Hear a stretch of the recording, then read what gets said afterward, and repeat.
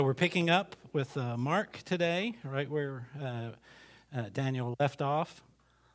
Daniel started into this section that begins at Mark 4:35 and runs through chapter 6:6.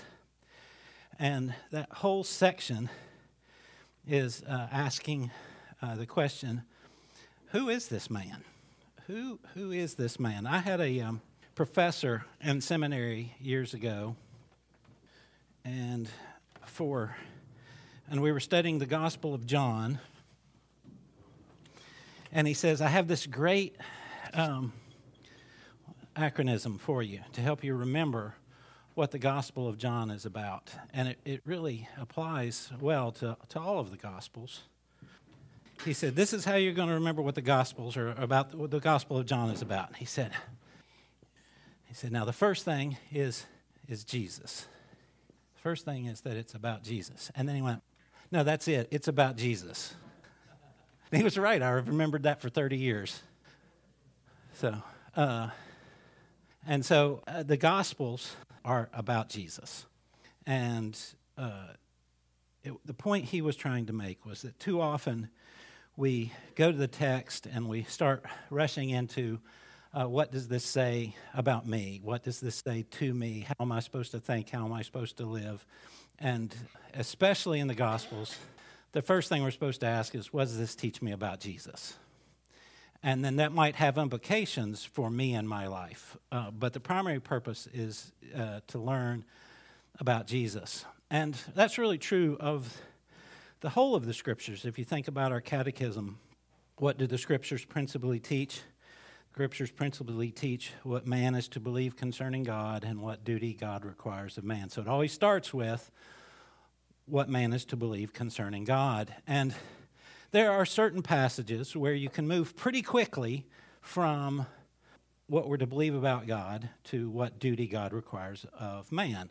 So, for example, the Ten Commandments. The Ten Commandments opens up with, I am the Lord your God who brought you out of the land of Egypt, out of the house of bondage. Have no other gods before me. So we move pretty quickly from who is God, who is this God, to what does he require of us. I heard a commentator once say that the book of Proverbs is about how to live God's way in God's world. And so you move pretty quickly in the wisdom literature from who is God to how does he want me to live. In the Gospels, it's just the opposite. The Gospels are primarily about Jesus. And really only in any kind of implicatory way, only in a secondary way, how am I supposed to live? So as we're going through the Gospels, we should be wanting to know more about this Jesus person. And the way Mark is doing it in this section is by forcing his reader to ask this question, who is this man? Sometimes he does it by having the characters in the story actually ask the question, who is this man? And so these four narratives, the first two that Daniel did last week, and then the two that we're going to look at primarily today, they all kind of are pushing us to ask this question. They're even bookended by the very question. So in chapter 4, verse 41, in the story where Jesus calms the storm, after he calms the storm, the disciples actually ask, who is this man that even the winds and the waves obey him? And then in our last narrative in this section, where Jesus is rejected in Nazareth, the Nazarenes, the people of his hometown, ask the question, how can this man do these things? How can he possibly do these things? And so each of these four stories are pushing the reader to make a choice, because there's a choice being foisted upon the characters of these stories. Now, when I say stories, I don't mean these are made-up stories. I mean these events that Mark has recorded for us. The characters in these events, the characters in these stories that Mark has written down for us, all are pushed into a choice. Mark's pericopes here highlight Jesus as a miracle worker. his mighty acts invoke a judgment from those who witness them. The disciples in the foundering boat must choose between faith and fear. The witnesses that of the people who witnessed the healing of the demoniac must choose between accepting Jesus or rejecting Jesus. Jairus and the hemorrhaging woman both must choose between faith and despair. And even in Jesus' hometown, they must choose between belief and disbelief. And D.A. Carson said that Jesus supersedes the power of nature, demons, illness, death, and family influence. Confining Jesus into these categories and stereotypes is to misunderstanding. Acknowledging his supremacy to such categories is the first act of discipleship. So Mark is trying to push us to think of Jesus as bigger, as other, and force us into a decision, just as the people in the narratives are forced into a decision. And so it's interesting in Mark's narrative. Mark is the shortest of the Gospels, and it moves rapidly. It's short pericopes that are connected together with the word immediately. It's just like he's moving through the life of Jesus, boom, boom, boom, boom, and we're just kind of being drug along. He's trying to create a page turner, as it were. He just can't put it down. You got to keep moving. It's interesting. He slows down here. The story of the demoniac in the Gerasene and the story of healing the woman and Jairus' daughter are two of, I'm not sure if they're the longest, or at least they're two of the longest stories in the entire book. He's kind of slowed down a bit, and he's wanting us to, again, ask this question: who is this man? And because of that, I think I want to just read through all four stories. I want us just to hear all four stories back to back as John put them together for us to hear them. I've observed a lot of different Presbyterian churches over the years, and I've never seen one that prays more in worship than we do. I've seen churches pray as much as we do, but not any church that actually prays more in a longer period of time in worship than we do. And I've been to a lot where they pray a lot less. I've been to one PCA church where prayer did not show up in the bulletin. It was its own element. Like now we're going to pray to adore God, or now we're going to confess our sins. We're going to pray a prayer of confession. Now we're going to pray a prayer of thanksgiving and stuff. They prayed during the worship, but it was all transitional type prayers. They would pray before singing, after singing. The preacher would pray before he started to preach the sermon. So there was prayer, but it was nowhere near as long as what we do. On the other hand, I've been in churches both that read less Scripture and PCA churches that read more Scripture than we do in our worship service. I think I haven't asked Daniel this question, but I bet if you asked Daniel Park, he would say most of the churches he's been a part of read less Scripture than we do in their worship service.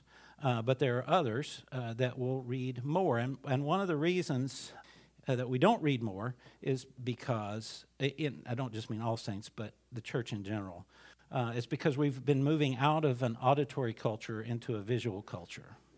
I suspect, I've never seen this done, but I suspect if you took the top 10 grossing movies of every year prior to 1960 and the top 10 grossing movies after 1990 and counted the word and did a word count on the script, I suspect you would find there was a lot more words in the top 10 grossing movies prior to 1960 than after 1990. We're moving out of an auditory and into a more visual culture. But the Bible was written to be heard.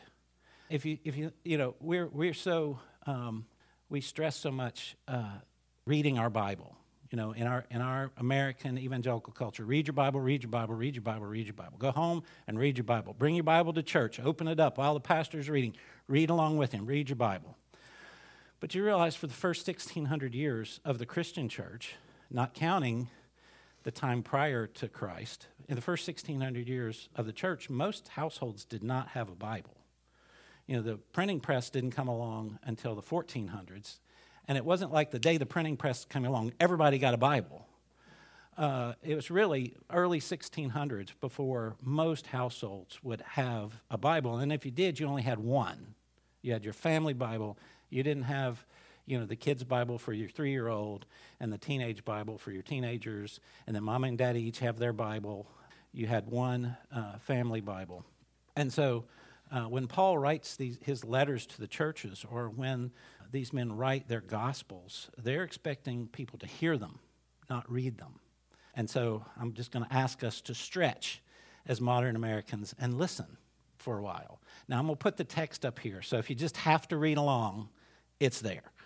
But let's read through this as Mark intended it to be heard.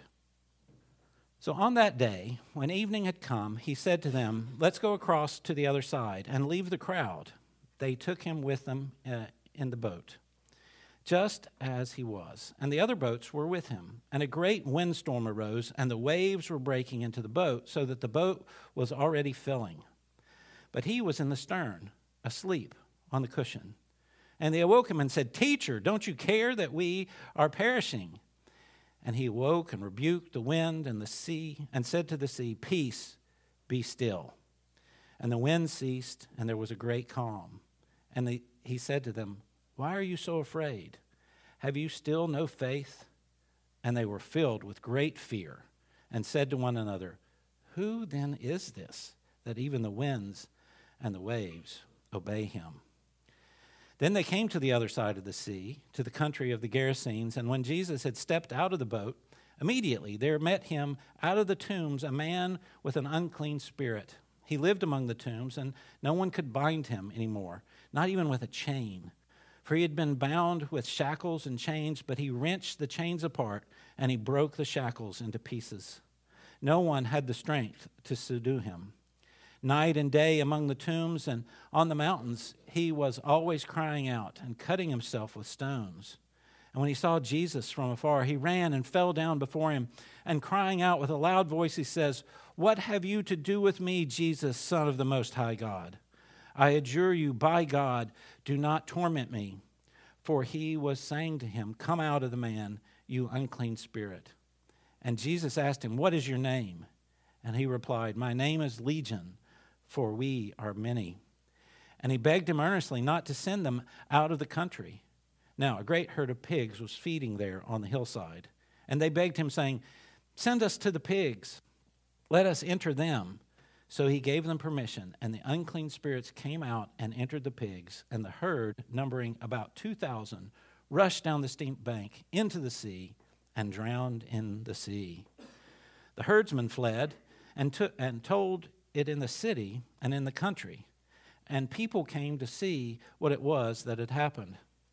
And they came to Jesus and saw the demon-possessed man, the one who had the legion, sitting there, clothed and in his right mind. And they were afraid. And those who had seen it described to them what had happened to the demon-possessed man and to the pigs. And they begged Jesus to depart from their region. As he was getting into the boat, the man who had been possessed with demons begged him that he might be with him. And he did not permit him, but said to him, "Go to your friends and tell them how much the Lord has done for you, and how he has had mercy on you." And he went and began to proclaim in the Decapolis how much Jesus had done for him, and everyone marveled. And when Jesus had crossed again in the boat to the other side, a great crowd gathered about him, and he was beside the sea. Then came one of the rulers of the synagogue, Jairus by name, and seeing him, he fell at his feet and implored him earnestly, saying, "My little daughter is at the point of death. Come and lay your hands on her, so that she may be made well and live." And he went with him. And the great crowd followed him and thronged about him. And there was this woman who had had a discharge of blood for 12 years, and who had suffered much under many physicians, and had spent all that she had, and was no better, but was growing worse. She had heard the reports about Jesus, and came up behind him in the crowd and touched his garment. For she said, "If I touch his garments, I will be made well." And immediately the flow of blood dried up, and she felt in her body that she was healed of her disease. And Jesus, perceiving in himself that power had gone out from him, immediately turned about the crowd and said, "Who touched my garments?" And his disciples said to him, "You see the crowd pressing around you, and yet you say, 'Who touched me?'"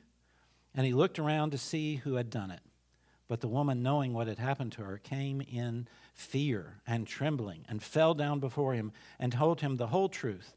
And he said to her, "Daughter, your faith has made you well. Go in peace and be healed of your disease." While he was still speaking, there came from the ruler's house someone who said, "Your daughter is dead. Why trouble the teacher any further?" But overhearing what they said, Jesus said to the ruler of the synagogue, "Do not fear, only believe." And he allowed no one to follow him except Peter, James, and John, the brother of James. They came to the house of the ruler of the synagogue, and Jesus saw a commotion, people weeping and wailing loudly. And when he entered, he said to them, "Why are you making a commotion and weeping? The child is not dead, but sleeping." And they laughed at him. But he put them outside and took the child's mother and father and those who were with him and went in where the child was. Taking her by the hand, he said to her, "Talitha kumi," which means, "Little girl, I say to you, arise." And immediately the girl got up and began walking, for she was 12 years of age. And they were immediately overcome with amazement. And he strictly charged them that no one should know this, and told them to give her something to eat. He went away from there and came to his hometown, and his disciples followed him. And on the Sabbath he began to teach in the synagogue, and many who heard him were astonished, saying, "Where did this man get these things? What is the wisdom given to him? How are such mighty works done by his hand? Is this not the carpenter, the son of Mary, and brother of James, and Joseph, and Judas, and Simon? And are not his sisters here with us?" And they took offense at him. And Jesus said to them, "A prophet is not without honor except in his own hometown, among his relatives, and in his own household." And he could do no mighty work there, except that he laid his hands on a few sick people and healed them. And he marveled because of their unbelief. So as we go through these stories, we don't actually get any teaching. I mean, the teaching of Jesus. That's not like the Sermon on the Mount. It mentions that he teaches, in the story here about in Nazareth, it says that he, began to teach in the synagogue, but we don't know what he was teaching.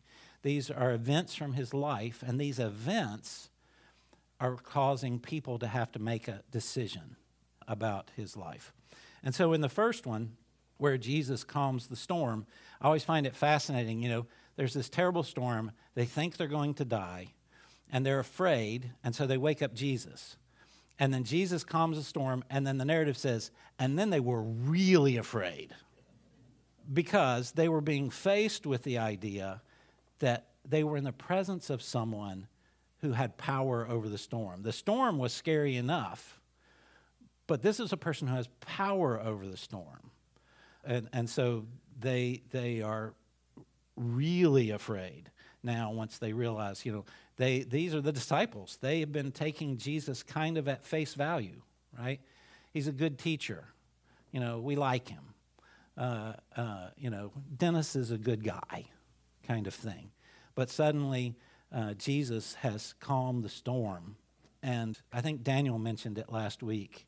These storms can come up rapidly on the Sea of Galilee, which is really just a big lake. We call it the Sea of Galilee, but it's a big lake. It's like 8 miles across and 20 miles long, so you can't see from one side to the other. You get out in the middle, you just see water. So it feels like a sea, but it's a large lake. But because of the way the mountains are around it, can cause this like wind tunnel effect. And so you can have like hurricane level wind and storms on the Sea of Galilee, to this day. And so they're all of a sudden, they're in the middle of the lake in these relatively small boats, and now they're in the middle of a hurricane. And any one of us would be afraid being on a boat that size in a hurricane. But once they face Jesus and Jesus' power, they realize only God can do this. What does this mean? And so they're pushed into this scenario where they have to choose between faith and fear. And then we get the story of Jesus healing the man with a demon. And it's the beginning of chapter 5. And all three characters in chapter 5, the demon, the woman with the bleeding problem, and the dead daughter, all three are healed by touch. Not every time does Jesus touch someone to heal them, but in this narrative, there's a touch involved in all three. All three would make Jesus unclean by touching him, or him touching them. So there's nothing in the Old Testament about being unclean because you're possessed by a demon, but this demon-possessed man lives in the tombs. Well, you do become unclean by touching the dead bodies or going into the tombs of the dead. And so the demon-possessed man is unclean constantly because of where he lives. And so he comes, and Jesus not only removes the demon, but he's also taking the man's uncleanness onto himself. He is making him clean by receiving his uncleanness. And the same thing again with the lady and the young girl. So but we'll get to more of that, when we get to that story. It's interesting in Numbers 19, chapter 19, the last half of that chapter. If you become unclean by touching a dead person, and then don't go through the cleansing rituals prescribed there in Numbers, that chapter 19, you are cut off from Israel. So you are unclean for even going through the rituals. You're unclean for 7 days. But if you don't go through the rituals, you are cut off from Israel. So this man possessed by the demon should be cut off. There's no hope for him whatsoever. I think Daniel mentioned last week, he is a cast off. He's beyond help. He's hopeless. And yet Jesus not only removes his demon, but receives that casting off. Jesus becomes the cast off one on the cross, that the demoniac and all of the rest of us can be healed from our cast offness, as it were. But then, similar to the disciples' reaction, the people from the town, they come out and they see the clean man, and again, they're forced to make a choice. So this is a guy they've had to deal with for quite some time. They've tried to chain him up. They've kicked him out of town. They literally have cast him off, and they're kind of in constant fear of him. Now, and he's been running around naked, screaming and beating people up, and there's nothing. It is not somebody you invite over for dinner, But now they all come out at the the herdsmen have said, this has happened. All the townspeople, and it says people from around the region come out, and here he is dressed calmly having a conversation with Jesus. The reaction ought to be, wow, you must be a representative of God. But the reaction that Jesus gets is, go away. They were, again, like the disciples, they were afraid of the demoniac. They were really afraid of the person who was in control of the demoniac. And they wanted him out of town, get out of this region, leave us alone. Do you ever wonder? I do. I often think, why doesn't God just show himself? Why do I have to live in faith? Why can't God just show himself? It never goes well when he does. You think about the appearance of God on Mount Sinai. The people of God don't go, yay, finally God's with us. They go, Moses, you go talk to him. I ain't getting close to that. And we see here, even though with Jesus, it's a veiled presence of God. Jesus has left his glory behind by taking onto himself a human nature. His human nature is veiling his glory, and yet when it kind of seeps out in what he does, people don't embrace him. They ask him to go away. And so I suspect the Bible is trying to tell us exactly, it's answering my question. Why doesn't God just show himself? Because it wouldn't go well. It wouldn't go well for us or for anybody else. We would ask him to go away. Those who will not trust in Jesus' words will not trust in his deeds. I remember, I've never been a contemporary Christian music guy. I like my Trinity hymnal. I like my Psalter. It's good enough for me. I just never listened to Christian music a lot, but you can't avoid it when you're in college. And David Meese was a Christian singer back in the 80s, and he had a song called They'll Never Believe, and one of the choruses went, though he healed the sick, yes, he raised the dead, though he could turn the sky from a blue to red, it doesn't matter what they heard or what they had seen. Some people refuse to believe. And I think we see that in this section of the Scriptures. The miracles are forcing a decision, and just as often as not, the decision is go away. Go away. I think most people like me, if they were asked, D.A. Carson said, most people, if they were asked, would probably say that they would like to see some manifestation of God. But this story is a cold shower for such religious pipe dreams. When God manifests himself in Jesus, most people ask him to leave.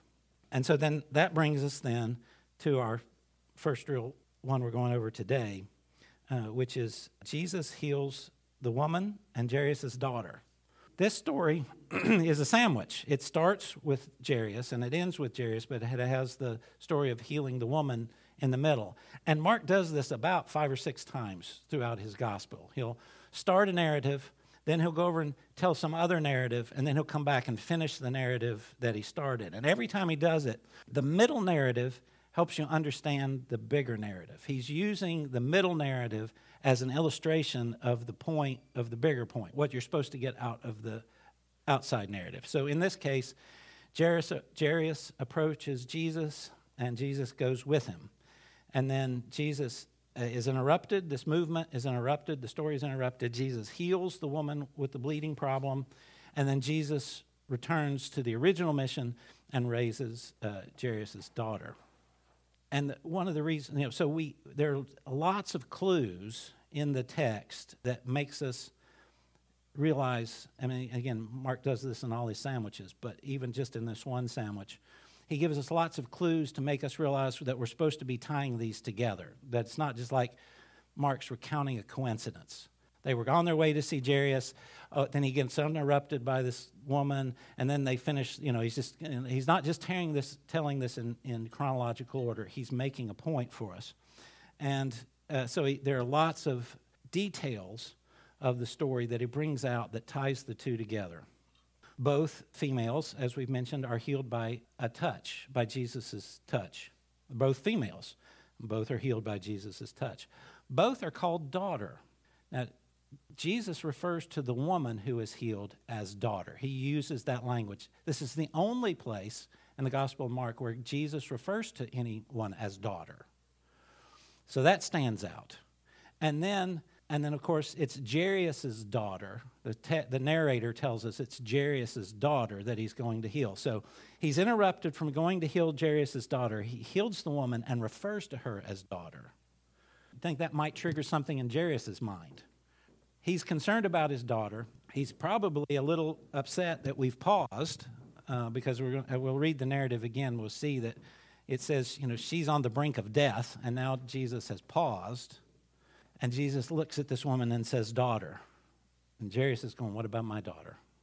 And then the woman has the illness. It says in the text, the woman has this illness, this bleeding for 12 years. Jairus' daughter is 12 years old. And then in both stories, Jesus is met by rebuke by the bystanders. And then finally, in both stories, he comes in contact again with the uncleanness.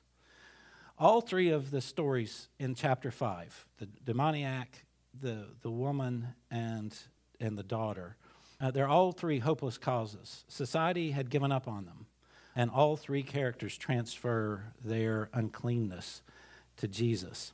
So let's start the story of Jairus and his daughter. When Jesus had crossed again in the boat to the other side. So now, we'd gone through the storm to one side of the Sea of Galilee. Now we've come back to the other side. Then came one of the rulers of the synagogue, Jairus by name. All right, so rulers of the synagogue. There were elders, there were presbyters in every synagogue. There was a group of lay people that oversaw the functioning of the synagogue. And one would be elected president.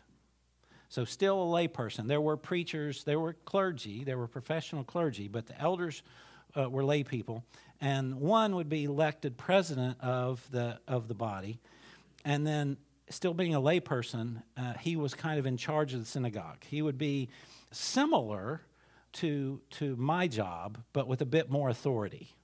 It was his job to look after the building. It was his job to put together the worship services, the order of worship. It was his job. You didn't have a single preacher, so it was his job to, make sure someone was lined up to preach that Sunday. He was just kind of the organizer and protector and spokesperson for the synagogue. So this was a significant person in this community. He would be looked to and respected. Sometimes sometimes they would give the title of ruler of the synagogue, or we could say president of the synagogue, as an honorific. So, like, I'm an important person in the city, and so they make me president of the synagogue, but I'm way too busy to do it. And so Robert actually does all the work. He's the one that's putting together the sermon and painting the wall when it needs painting or whatever. Sometimes it was just an honorific, but typically the person was actually doing the work of the building. So anyway, this significant person in the community comes up to Jesus, and finding him, he falls down at his feet and implores him earnestly, "My little daughter is at the point of death. Come, lay your hands on her so that she may be made well and live." And Jesus went with him. Now, notice this is typical Mark, right? Jesus doesn't say anything right here, right? There's no response to Jairus. Jairus comes up and says, "Please come right now. My daughter's about to die." And the narrative says, and Jesus went with him. I mean, they just immediately take off. We get the impression that there's no further discussion. This is life and death. This is go. Mark's kind of communicating this idea that as soon as he says it, Jesus goes with him, gone. So then, a large crowd follows him and thronged about him. And there was a woman who had a discharge of blood for 12 years, who had suffered much under many physicians and had spent all that she had and was no better but was growing worse. So, again, back to the Leviticus, back to the law of God, the Torah. After a woman had her monthly period, she was unclean for 7 days. And if the blood flow continued beyond the normal blood flow, beyond the normal time period, then she would be unclean for the entire time period of the flow, of the blood flow. And so this woman has been religiously unclean and unable to worship for 12 years. I know I've heard many of you say at various times, you've been sick or traveling or something, and you've missed 1 or 2 weeks of being here on a Sunday, and you're like, it is just so good to be back, right? You long to be back with the people of God, worshiping God. 12 years. And this isn't like, somebody who's, bedridden and comatose, somebody at the end of their life who is now, we say, a shut-in, who can't get out. This is someone in the prime of their life who, week by week, is wanting to be back in the presence of God's people, singing God's praises. And for 12 years, the answer is no. And she's desperate. In the Greek, it just piles up these participles. Having a blood flow, having suffered from many doctors, having exhausted all her wealth, having not improved, having gotten worse. And then the adjectives, right? Many, much, all, gaining nothing. For 12 years, many, much, all, having exhausted, having given, having sought out, having suffered under many doctors, she got nothing. Okay, I also know this one. Many of you told me how frustrating it is when you go to doctor after doctor and they can't tell you what's wrong with you. 12 years. 12 years. No answers. And so she finally hears about Jesus. So hearing, she came, and in coming, she touched. She heard, and she came, and she touched. And in Mark, over and over, this idea of hearing leading to doing. That's a sign. That's the first sign of discipleship in Mark. You hear, and then you do. And so Mark is clearly indicating to us that he sees her now as a disciple. She heard about Jesus, and what did she do? She came and she touched. But her faith is mixed with superstition. It was very common in this time period, both among the Jews and the Greeks, to believe that power went out from powerful people if you touched their clothes. I think, as I remember one hearing about how Caesar would have to just have people to keep the crowds away from him, because if they could just touch his robe, if they could touch Caesar's robe, then that his power would come, they would gain part of Caesar's power. And so she's fallen into this superstition. She's trusting the right person, but not in the right way. And so Jesus perceives in himself that this power has gone out from him. And so he turns to the crowd and says, "Who touched me?"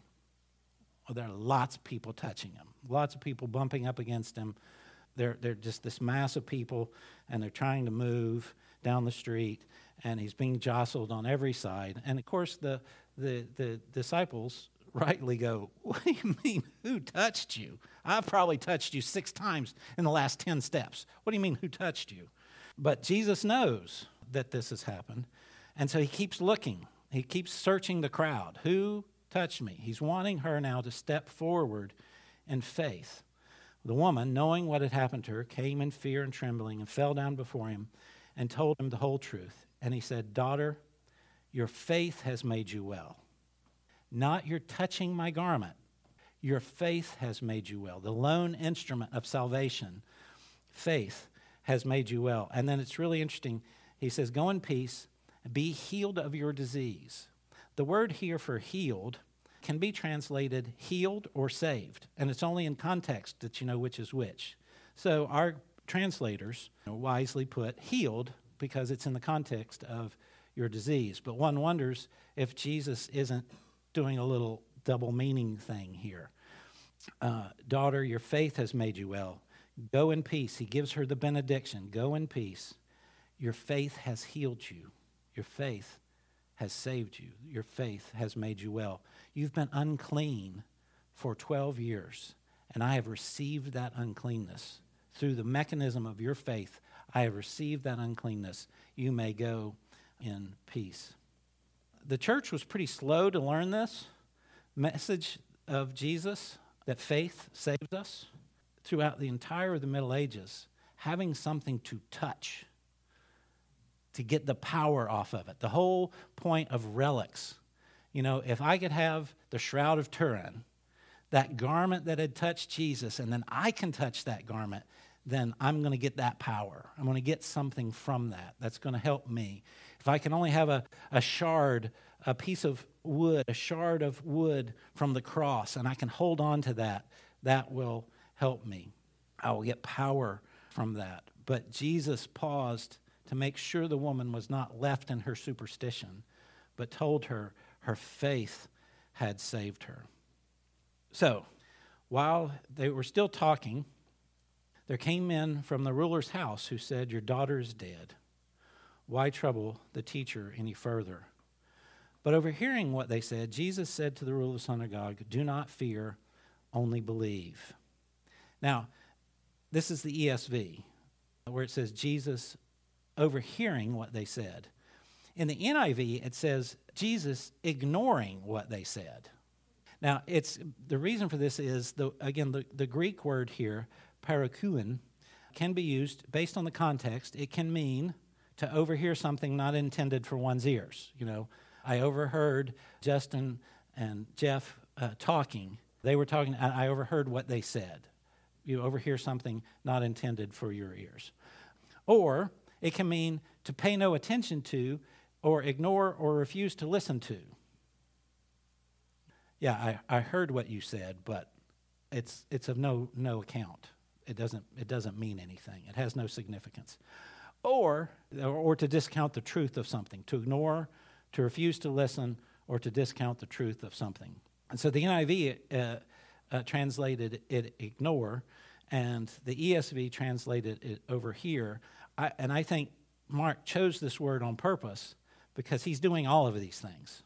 Jesus is doing all of these things. He overheard it, and he's ignoring it, and he doesn't address it. He doesn't say, later on when he deals with the professional mourners, and we're going to get to that next, he corrects them. He says, she's not dead, she's asleep. Here he doesn't address the report at all. He just looks at Jairus and says, do not fear, only believe. Jairus has just been given the hopelessness. Up until this moment, there was hope. And now we've run into hopelessness. Your daughter is dead. And Jesus responds to the hopelessness. Do not fear, only believe. Then he casts all the crowd away, and even some of his disciples, and only takes Peter, James, and John with him. So they come to the synagogue ruler's house, and Jesus saw a commotion, people weeping and wailing loudly. And he entered in. All right, so he's cast one crowd aside, and now he's gotten to the house and walked into a whole other crowd. And during this time period, you would, if someone in your household died, you would hire professional mourners to come and to mourn on your behalf for your departed one. Rabbi Judah, in his Talmud writings, said that even the poorest person in Israel should hire at least 2 flute players and 1 wailing woman if someone dies in your house. Well, this is no poor person. This is the ruler of the synagogue. And so it probably was, this was probably good for your career as a professional mourner. You wanted this gig because Jairus is, one of the leaders of the community. So you're a professional mourner at his funeral. That goes on the resume, as it were. And Jairus is wealthy. His wife has already gone out and brought in a huge, crew of mourners. And so they're all in there wailing and playing instruments, and there was clapping hands involved, and it was a huge commotion going on at Jairus' house. And so Jesus walks into this and says, why are you making commotion and weeping? The girl is not dead, but sleeping. And they laughed at him. Now, this is where you see professional mourners. These are not people that are actually broken up about the death of this girl. These are paid performers. And Jesus walks in and goes, she's not dead, she's asleep. And these are the dead professionals, right? These are the professionals of the dead. They know what a dead body looks like when they see it, because this is what they do every day. And they come to Jesus and they laugh at him. What do you mean she's only asleep? We've seen her. She's dead. And this has actually caused a lot of commentators to spill a lot of ink. What is Jesus doing saying that this dead girl is asleep? So some have gone with, well, she's not dead. She's only comatose. But most think that Jesus is asking the hearers here and us to perceive death in a whole new way. That death is not the end. And that if we are in Christ and if we have Christ as our Savior, death really is just another form of sleep. He's asking them to perceive reality differently than they have perceived it in the past. And so after they laugh at him, he kicks all the professional mourners out. He goes in with the mother and father and then Peter, James, and John. So it's just the 6 of them in there with the girl. And then taking her by the hand, so again touching, he said to her, Talitha Kumi, which means, little girl, I say to you, arise. And immediately the girl got up and began walking, for she was 12 years of age. And they were immediately overcome with amazement And he strictly charged them that no one should know this and told them to give her something to eat. See how complete the healing is. She's up, walking around. Get over sickness, you're hungry. You've lost some weight. Well, she's hungry. She's fully healed from being dead. And so going back to how does the sandwich, fit into the broader narrative? The woman with the bleeding problem is portrayed as desperate, as someone who has lost all hope. She's tried everything, and there's nothing left. She's got nothing left but Jesus. And Jesus refers to her as daughter and says that her faith has healed her. He then turns to Jairus and says, do not fear, only believe. And what kind of belief is Jairus supposed to have? The type of belief that the woman had. When there was, there was no help, there were no options. There was nothing that anybody could do. She had lost all hope, but there was Jesus. And so he turns to Jairus and says, don't fear, believe. Believe like this woman. You've just been told there are no options, that nothing can help. She's dead. Don't bother the teacher any longer. Believe like she believed. Don't fear, believe like. So this woman who has been an outcast and not been able to worship for 12 years then becomes the example of faith for the leader of the church.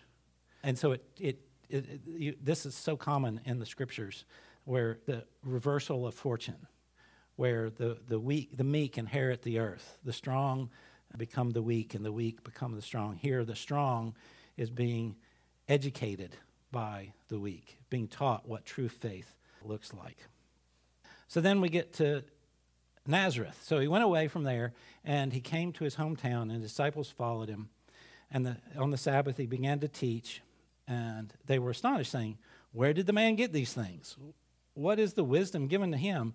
How are such mighty works done by his hands? Is that not just the carpenter's son, the carpenter, the son of Mary? Do we not have his mother and his brothers and his sisters here with us? And they took offense at him. Nazareth is a little backwater town. Makes Glade Spring look huge. That's where I grew up. Estimated to be about 500 people, covering about 60 acres. I don't know if you know your acres, but that's not a lot of land. Prior to the New Testament, there's no recording of Nazareth as existing. If it wasn't in the Bible, we wouldn't know it ever existed. There are mentions of it after the New Testament, but up to this point, there's no writings that ever mention Nazareth anywhere. Much of the population was probably Gentile or mixed. Matthew refers to Galilee, the region in which Nazareth sits, as Galilee of the Gentiles. And there was no Christian church in Nazareth prior to 325. So, most of Europe is settled, has churches by 325. No church in Nazareth until 325. And then so these little backwater people, they don't refer to this Jesus as the son of Joseph, as they would normally. You were usually referred to as the son of your father. They referred to him as the son of his mother, son of Mary. He was an offense. They took offense at him. It's the word scandalon, or stumbling block. It occurs 8 times in Mark, and all 8 refer to something that blocks people from coming to faith. So the first 3 stories, Jesus is rejected because of his otherness. He steals the storm, go away. He heals the demoniac, go away. He's foolish. He thinks that people who are dead are only asleep, go away. Now he's rejected because he's too common. We know who this guy is. This is just Rick. We've been around him a long time, and we know exactly what his weaknesses and strengths are. Who does he think he is to be telling us how we should see the Bible? According to John chapter 7, verse 5, Jesus' brothers did not believe during his earthly ministry. And even after his death and resurrection, only James and Judas are mentioned. Sometimes Judas is referred to as Jude. But only James and Judas are acknowledged as having come to faith. Joseph and Simeon are never mentioned again after the Gospels. And so Jesus quotes this proverb. This is a proverbial statement of the time period. Jesus said to them, "A prophet is not without honor except in his hometown and among his relatives and his own household. And he could do no mighty works there, except he laid his hands on a few people and healed them. And he marveled because of their unbelief. People have been marveling, being astonished and afraid through the whole thing. Now we find out what makes Jesus marvel. It's unbelief. It's not their sin, but it's their unbelief. Again, as I said, in the first three stories, it was Jesus' otherness that made people reject him. In this story, it's Jesus' familiarity. But all the stories are pushing us to the one question: who is this man? And pushing us to make a decision to either believe or not believe who Jesus is, and to accept him or ask him to go away. So we'll pick up with the next big hunk next week, but be asking yourself, who is this man? All right, thanks.